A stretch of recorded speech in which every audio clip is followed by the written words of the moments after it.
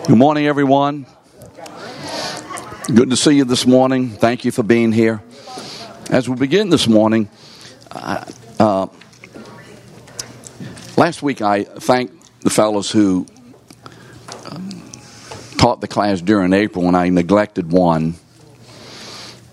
And the one I neglected would have an Apostle Paul attitude. I am the least among the teachers. So we thank Frank also for teaching the class. This morning we're continuing in the Gospel of Matthew, chapter 21. And I think this morning we're going to be doing verses 23 to 32. The first page of the notes in your outline are going to be a little different. I've just left out some things to kind of move along. But, I'm always in betwixt and between what to say as a personal issue. And so, do I say things? Do I not say things? And so I would always rather take the side of saying things, as you probably already know. And I've shared this before, and I want to share it again. For me, the activity of teaching and speaking is not an issue. I have been doing this since I was 19 years old. And so for me, it is as natural to do this as it is to breathe. But you have to remember this, and those who have taught and preached will know what I'm saying. Those who have led covenant groups and given counsel will have an idea of what I'm talking about. When it comes to ministering the Word of God, God moves in our hearts by the Spirit, who administers the eternal decree and counsel and will and wisdom and etc. of God, as He gives it to us in His Word. And so all we know and have of God by the Spirit is contained within the pages of this book, which we call the Bible. And the most significant and the centrally necessary work that is done in our lives and is received is the instruction of this Word, the sharing of the Word. There's nothing more important in life than we hear, we recognize, we receive and understand, and we walk in God's Word. Amen? There's nothing more important, because today is our preparation for eternity. And as we are today in the body of Christ, and as we are today as believers individually walking with the Lord, will very much constitute not our entrance into the kingdom of heaven, because we are saved by the blood of Christ, but our status, our role in this eternal kingdom, the rewards that we will or will not receive in this kingdom, the showering of the pleasing of God upon us, not in relation to our being His family, but in relation to our walk upon the earth. And many believers don't get that. And so if there's anything that the enemy opposes, I think, more than anything else, it is this instruction of His Word, of God's Word. This is where he bears down and comes against all of us to some extent, and especially those who are given the great grace, undeserved, quizzical to understand why, the grace of teaching, instruction, sharing. And I say all of that. It's a lot of words just to say this. I am continually pounded by the enemy. And I'm not saying this for you to say, oh, Peter, dismiss all that. Just want to be real. And I want to be real because I know that in each one of us there are levels of struggle when it comes to our reading the Word and giving ourselves to the Word and etc. And there's a reason, because there's an opposition. John 10:10 is the opposition. For the thief cometh, remember, steal, kill, and destroy. You remember that. And so there is a continual pounding against me, when I get up here to teach. And I am most greatly concerned about this one issue. That I can teach this material. Andy, this isn't difficult to teach this material, is it? To teach the material. I mean, Jesus did this, they said that, they went there, they sat down. I mean, is that difficult? No. The mechanics, the content, right, Frank? That's not difficult. Where the rub comes in is hearing from God and being used by Him in a way submitted enough where the Holy Spirit will communicate to each one of you not just material, but the very presence of God.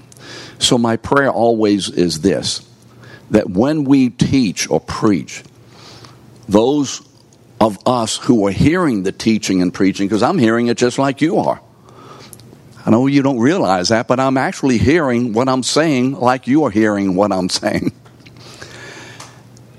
That we will have met with God. So all of that is a long request, that you continually pray for those who teach and preach, so that the benefit that God and the grace that God desires to shower upon us in this is freely distributed and freely received under the leading and the power of the Holy Spirit. So we can say when we come to the school of the Word, we can say when we go to covenant groups, we can say when we leave Sunday morning service, etc. The ladies can say when they're at the Bible studies. The men can say when they have some of their Bible studies. We met with God. We experienced and felt the presence of the Holy Spirit. Isn't that what you want? Isn't that what you want? So continue to pray. Let me just encourage you to continue to pray for that work of God. And I've also actually confessed my weakness here, that I still struggle with the extent to which I really trust the Holy Spirit in overcoming my weaknesses. Did you catch that in all of this? I didn't say it, but hopefully you caught that. So this morning, long introduction, just felt to say that. Wanted to share that with you. Matthew 21, verses 23 to 32. So as we've seen, Jesus enters Jerusalem and he does two shocking things.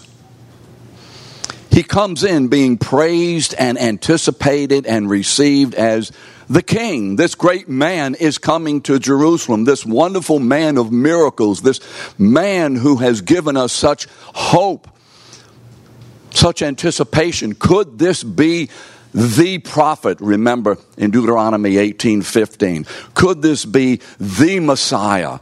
Could this be God's king? Could this be the son of David who has come back to Jerusalem to restore God's kingdom, Israel, as the place of God's rule and as the place of his overcoming all the enemies, such as Rome in particular? Could this be this king? What a wonderful coming in. Oh, what a great joy.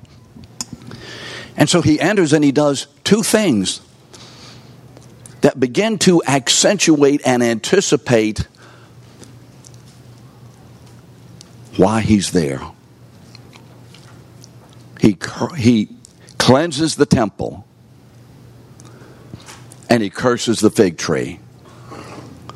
And in those two actions, he is stating clearly to the leadership, not so much to the people because they're not going to get this, but to the leadership, I am here to put an end to the way that you have been administering the old covenant. I am here as the king who is going to put an end to the old temporary covenant and bring about the new. And these men, these leaders, I think perhaps many of them, I don't know if all, but perhaps many of them, and it seems to be pretty clear when you read some of their statements, they actually were afraid that he was the Messiah, in fact, and that he had come, in fact, to displace them. Now, you would have thought, he's here. Thank God he's here. But you see, unregenerate man does not receive the gospel that way. Unregenerate man, men in their sin, men and women in their sin, refuse and reject the gospel all the time. And when there's any receiving of the gospel and glad of the gospel, that's the work of the Holy Spirit, overcoming that rebellion of man's sin. And so the heart of the teaching of these people, these men who had created a stumbling block from God's people to worship him in spirit and truth. Remember in John chapter 4, he told the woman at the well, Jesus told the woman at the well, the day is coming and now is when God's people will worship him how? In spirit and in truth.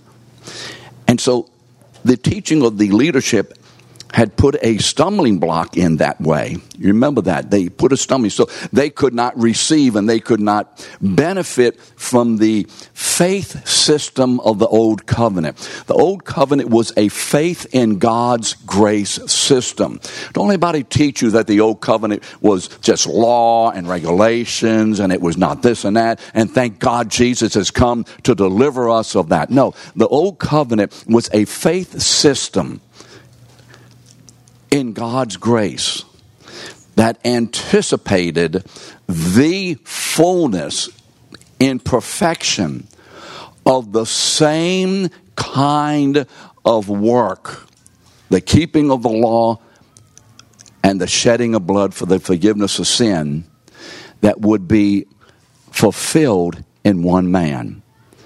But the leadership had put stumbling blocks and had removed the issue of faith. And rather than faith, I have sinned, I have not kept the 10 Commandments, I'm going to take my animal and I'm going to have it sacrificed, and I'm going to by faith receive the cleansing of my sin that God said he would do when I do this. But they had put these stumbling blocks in. You need to do this, you need to do that, you need to live this kind of way and whatever. And they were overcoming and undermining God's way of salvation. And the heart of the problem is this: they were rejecting God's autonomy. They were rejecting God's autonomy and sovereignty. That's the heart of the matter. You see, because every time we sin, we are purposefully rejecting God's autonomy and sovereignty. We're not just doing something bad. It's not little white sins and little sins. Every sin. So in Genesis, how did I forget Genesis? In Genesis chapter 3, when Satan says to the woman in verse 2, has God really said? I mean, Steve, did you miss that? Did God really say that? Did he really mean? Does he have the right? Does he have the right to tell you how to live? Does he have the right to tell you where to live? Does he have the right to tell you where you should work? What you should do with your money? With whom you should relate? Does he have that right? Well, of course, modern Christianity says no. Well, no, we don't. We're free to make our decisions. No, we're not. We're free to hear the autonomous work and will of God and obey it. Isn't that our freedom? And they were rejecting that. So Jesus comes into Jerusalem to put an end to that system. And so the rest of this chapter, in chapter 22, and I want to move along, Matthew begins to deal with this issue of the autonomy of the leadership and their rejection of God's authority as he shares 4 different questions that are posed by the leadership and then one question that is posed by Jesus. And I gave you the references for that. Are those in your notes? Okay, and that's where we'll be going. So let's look at this morning. Verse 23. Let's look at verse 23. The question about Jesus' authority. And by the way, may I say this? Be very careful as we look at these men and their attitudes and their questions to be making sure that we are these men in the natural state. Amen? Let's make sure that before we were saved, we were these men. But even now, as believers, our flesh acts this way. And these are the kinds of questions, and this is the attitude that each one of us has toward the will of God as to our natural man. And so let's not look at these questions and these attitudes and this opposition as, look at those guys, but allow the Holy Spirit to say to you, my child, you're doing the same thing in this area. Ask God. Not, am I? But, where am I? Let that be your prayer this morning. Where am I rejecting your autonomy over me? Otherwise, we miss the import of what Jesus is doing. Verse 23, and when Jesus entered the temple, the chief priests and the elders of the people came up to him as he was teaching and said, Hey! By what authority? Why, what authority? Who are you that you were doing these things? Who gave you this authority? Who do you think you are? Telling us what to do and how to do it and when to do it and all the other doings. Now, why did they ask by what authority? Well, very quickly, and I don't think Ronald went into this. I don't remember him going into this. If he did, I apologize for doing it twice. No, I don't apologize. I do a lot of things twice. What authority? Well, you remember the original temple was built by King Solomon. And then that temple was destroyed by the Babylonians in 586 BC. You remember that? You saw the movie, I'm sure. Some of you must remember that. I was there, but you probably remember that. Then Cyrus the Great conquered Babylon, and the Jewish people could go home. And so in 536, about 50 or so thousand Jewish people go back home to Jerusalem and begin to build the temple. And the temple is finally completed about 519 or 520. But it's a much smaller temple in scale and so on, but it's completed. You read the book of Ezra and Nehemiah and you'll see that. They finally had the temple. Well, by the time of the Roman occupation of Jerusalem, which occurs some 30 years before the birth of Jesus, they were being ruled by a man named Herod the Great. And Herod, historically, is a great, they call him great, because of his architectural achievements. I mean, without going into detail, go back and read about the seaport in Caesarea Philippi that this man constructed. And he took the temple, without going into any background or reason, I had to fight all that, that's not important.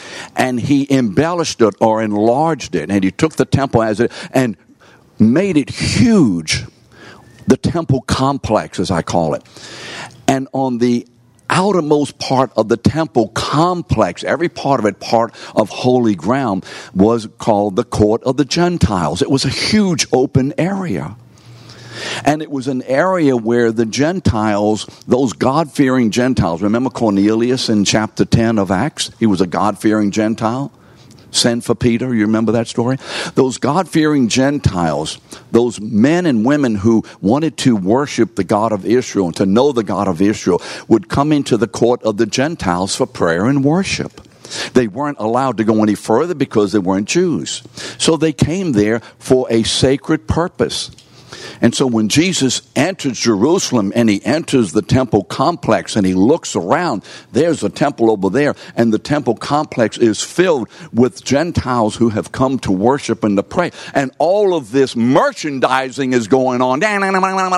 He becomes furious, you see, because what has happened here is the merchandising or the activity of the world system has come into the very place where God's people and those who are seeking the Lord are being is creating a stumbling for these people to actually worship and pray. Jesus is furious about this, and he drives them out. Why? Because they are an impediment to prayer and worship.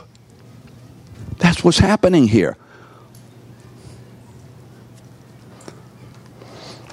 Now, how did it happen like this?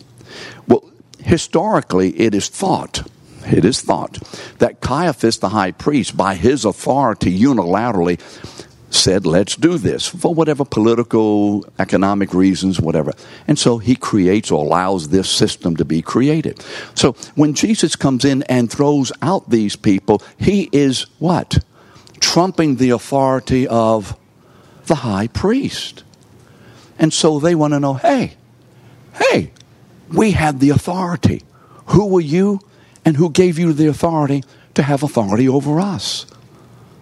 Now, when I say that, does your mind go to issues in your life where you have had difficulty with some person of God? And I'm not trying to say the pastors and elders.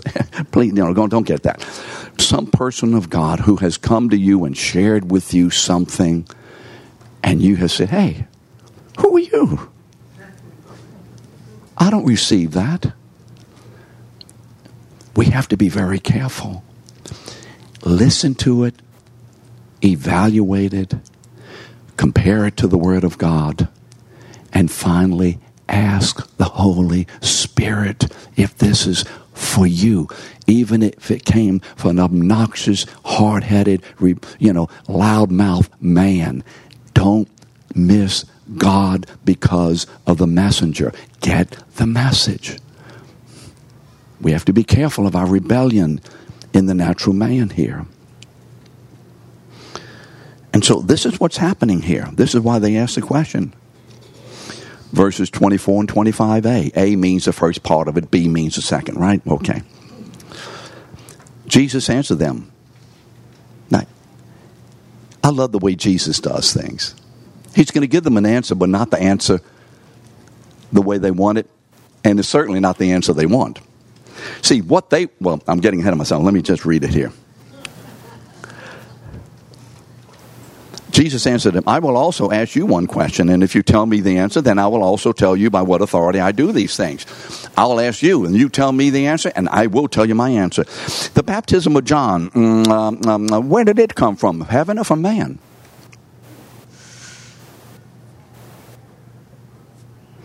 See, rather than falling into their trap by answering the question,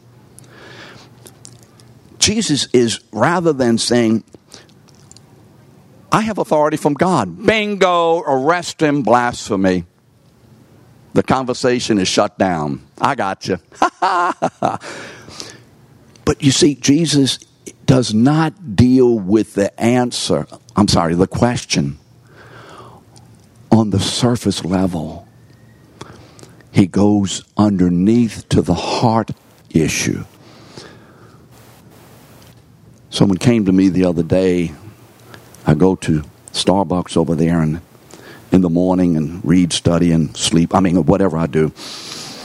And, it's very effective. I paint open eyes with my glasses and sleep the whole time. It's great. And he says to me, Pastor, he says, do Jesus and Paul teach the same thing? Because I don't like Paul. And I said, well, I know this man. I said, Why don't we do this? Rather than me giving you a direct answer, go back and tell me the issues of Paul that you're not liking. There's something rather than me, well, of course they teach the same thing as one word of God. There's a continuity, and yes, indeed, everything is a word of God. There's your answer, Annette, and take it home with you. Well, you see, that be careful of questions that you will get from people. And listen to the Holy Spirit's whispering to your heart in the question. Father, how do I answer this? Because typically so often, even from believers, there's something going on in the heart, whether something good or bad or whatever, that needs to be addressed. And it's more significant to answer the question. Listen, it's more significant to answer the question. Listen, it is more significant to answer the question in a way that ministers to the need of the heart than just give an answer to a question. Amen? We have to be careful. We have to be careful in this area. And this is what Jesus is doing. Verses 25b and 27a. And they talked about it among themselves. Well, let me say this. If we say from heaven, he's going to tell us, well, why don't you believe him, if it's heaven. But if we say it's from man, we're afraid of the crowd. They're going to rise up and they're going to do some bad stuff because they did love John the Baptist and they don't like us anyway. So what in the world are we going to do? We don't know. We don't know whether it was from heaven or from man. We don't know. Now, we can debate all day long. Did they really know or not? I think they knew. Or at least I think a lot of them had a real good idea. Why? Because they knew the scriptures. They saw the activity of this man, etc. Whatever. But they weren't going to answer. Because they weren't wanting to get caught themselves in a situation, and especially for the fear of the crowd. But you see, in reality, when they say they don't know, what are they doing? They are rejecting and resisting God's authority in John's ministry. That's what they're doing. So 27b, Jesus says, you didn't tell me, I ain't telling you. How many times you heard that? You're not telling me, I'm not telling you. Yeah. But you see, Jesus is going to tell them. But he's going to give them an answer that deals with the root and not the fruit. Too often we're too inclined and too quick and undiscerning. We deal with the fruit and not the root. Let's be a people in our own lives and walk and in the lives of others within the context of the church that deal with the root of the matter, no matter what the fruit is at the moment. I can give you so many examples of folks coming in. It's interesting, and I certainly understand it. I really do commiserate. Husband and wife come into the office, and they are having terrific difficulties. And they want an answer of how to solve this. And we want to give them revelation of how this can be solved. Did you notice what I just did with my verbiage? They want to know how they can solve it. We give an answer how it can be solved. Did you? That's this English active and passive. Because they aren't going to solve it, are they, Steve? It's going to be solved through revelation. Well, whatever. Just want you to be careful of how you listen. And so, the thing is, and I've had this to happen. Well, let's talk about this over here. Okay, Dawn, Gerald is really being mean to you, whatever, and, I'm sorry, I shouldn't have said that. That disclosed that meeting. And so, you want to know. You want to get this solved. Then, I got it, to say it that way. I understand. So Dawn, let's talk about how you'll walk with God. Say what? What are you talking about? I came in here about Gerald. Kid, I came in here about him. Yes, you came in here about him, but you see, in every context, the issue is always about you and God and you and God. And if we don't go to that and get to the foundation and deal with the spiritual corruption at the foundational level, I can give you 52 things. I really couldn't, but let's say I could. Ways of solving this. And next week you're going to be back in my office saying none of them worked. Why? Because what happened is we built our answer upon a sieve. You know what a sieve is? Remember, that's that round-looking thing, has holes in it. And we poured the water of our counsel into a sieve and it went out. Why? Because the tightness of the spiritual activity and fellowship and relationship with God and with one another is so dysfunctional that it creates vast holes that the counsel doesn't go anywhere except on the ground. Now, I say that, I don't plan to say all this today. I know I may not get through the material. But why am I saying? I don't know. But what I think is important here is this, that we are a church, the body of Christ, who are called not only to receive and give the counsel of God, receive it to ourselves and give it to ourselves. The counsel of God, to receive it from God and give it to ourselves. Amen? You know what I mean by giving the counsel of God to ourselves? Myself, I will not do that. Self, you will not think that way, etc. But we're also called to do it among one another and ourselves. And we have to be careful how we do it, and we have to be wise in the doing of it. And that's just a few thoughts this morning about that. So Jesus doesn't give them an answer directly, but gives them 3 parables that will illustrate their rejection of God's authority. He's going to answer them, but another way. And if you look at the life of Jesus, he very often does not give direct answers. Remember in John 4, the woman at the well? Man, she wants to know all kind of stuff, and he's talking about other things. And I didn't ask you about that, but Jesus, here's what I find. A believer, and let's say an unbeliever, to make it clearer that way, but it also applies to all believers. I'm a believer. You're a believer, right? Now, like it or not, and hopefully we do like and understand it, as a believer in Jesus Christ, we are filled with the Holy Spirit, and the authoritative Word of God is in us. Amen? Do you receive that? Yes. What we have to say by the Word of God should be said, needs to be said, and should be obeyed. And we should never be bashful. We should never be too, I don't know. We need to say it clearly and directly. Couched in care and all that, I understand. But we need to make it real clear to people. So someone comes up to you and objects to something or challenges you on something. Here's what I believe the Word of God is for us. And look at chapter 4 of John to give an indication. She started asking Jesus and whatever. And too often what happens is when somebody asks us questions or challenges us, John, what about that? All of a sudden we become defensive, and we inadvertently,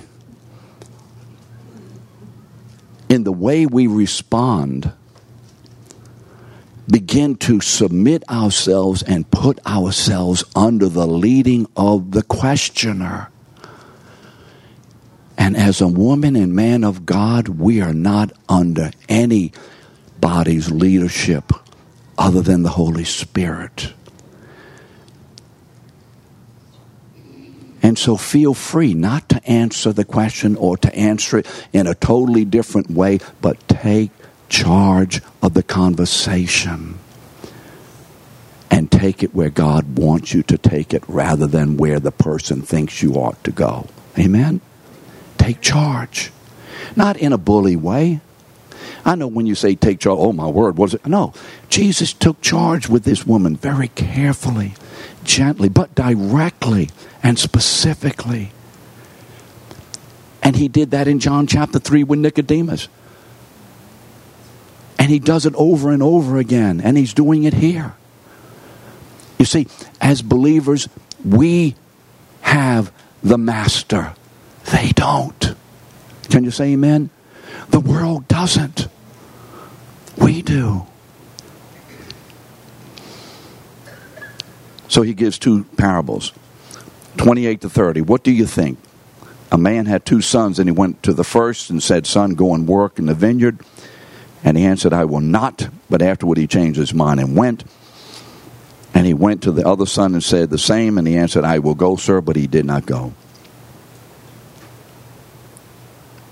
The two sons. What is Jesus saying here? You people are like the what?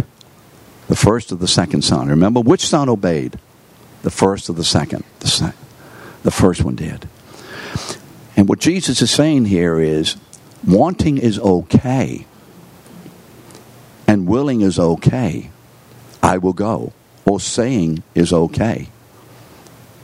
But it doesn't mean that you will do it.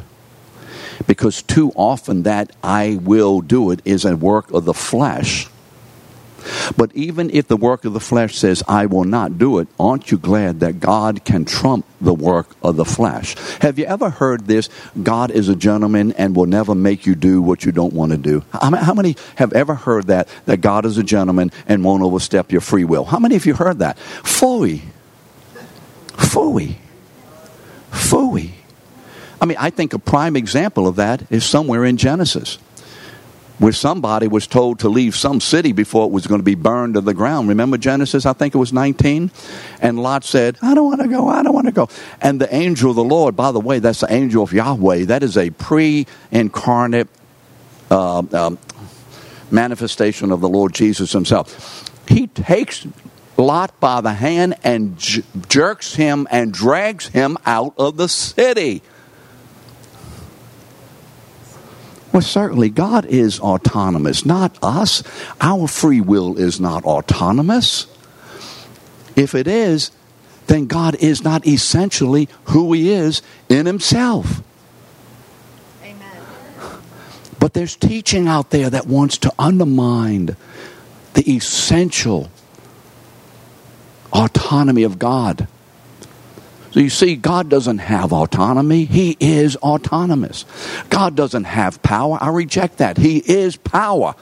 God doesn't have love. He is love. He is light. He is...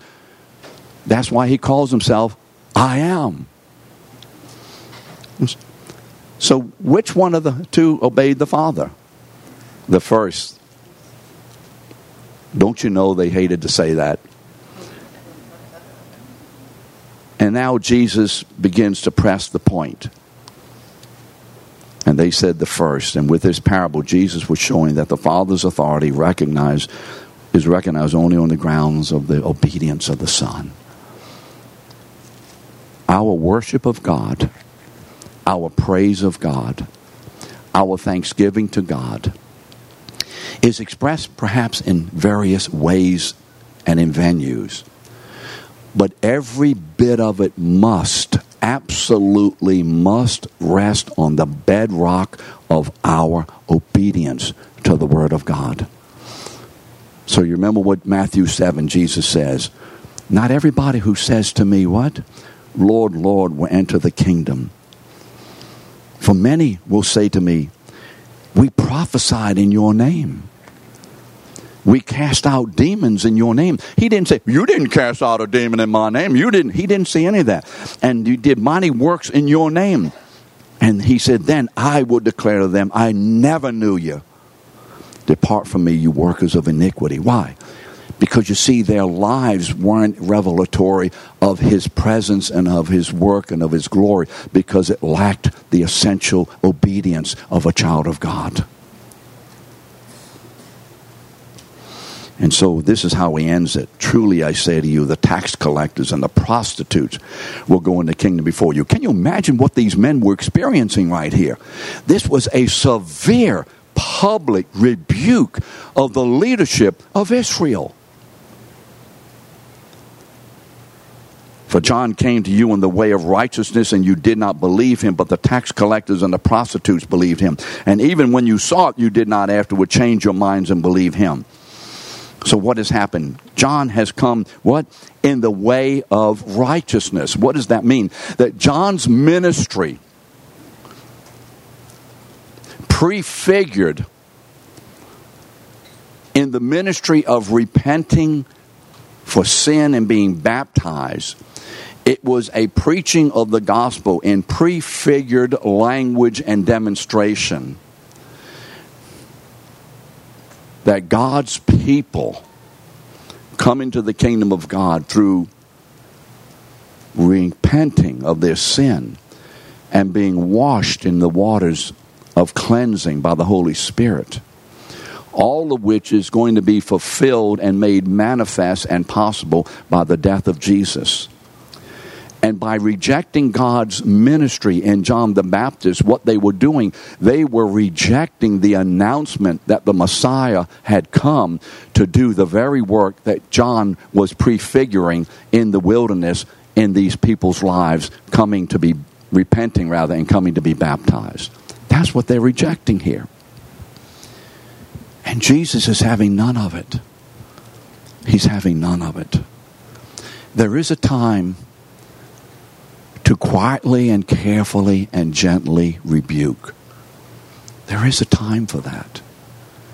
And there is a time for loud, thundering condemnation and judgment. There is a time. We have to know when. And we certainly should not be afraid of the latter, the outward rebuke. We shouldn't be afraid of it. It may cost us something. It cost Jesus something. But the issue is this. My response needs to be led by, empowered by the Holy Spirit. And in what word do I want? Not instructed by, but I can't find my word. Come on, give it to me. Whatever. Okay. The Holy Spirit needs to be the one who does this in me.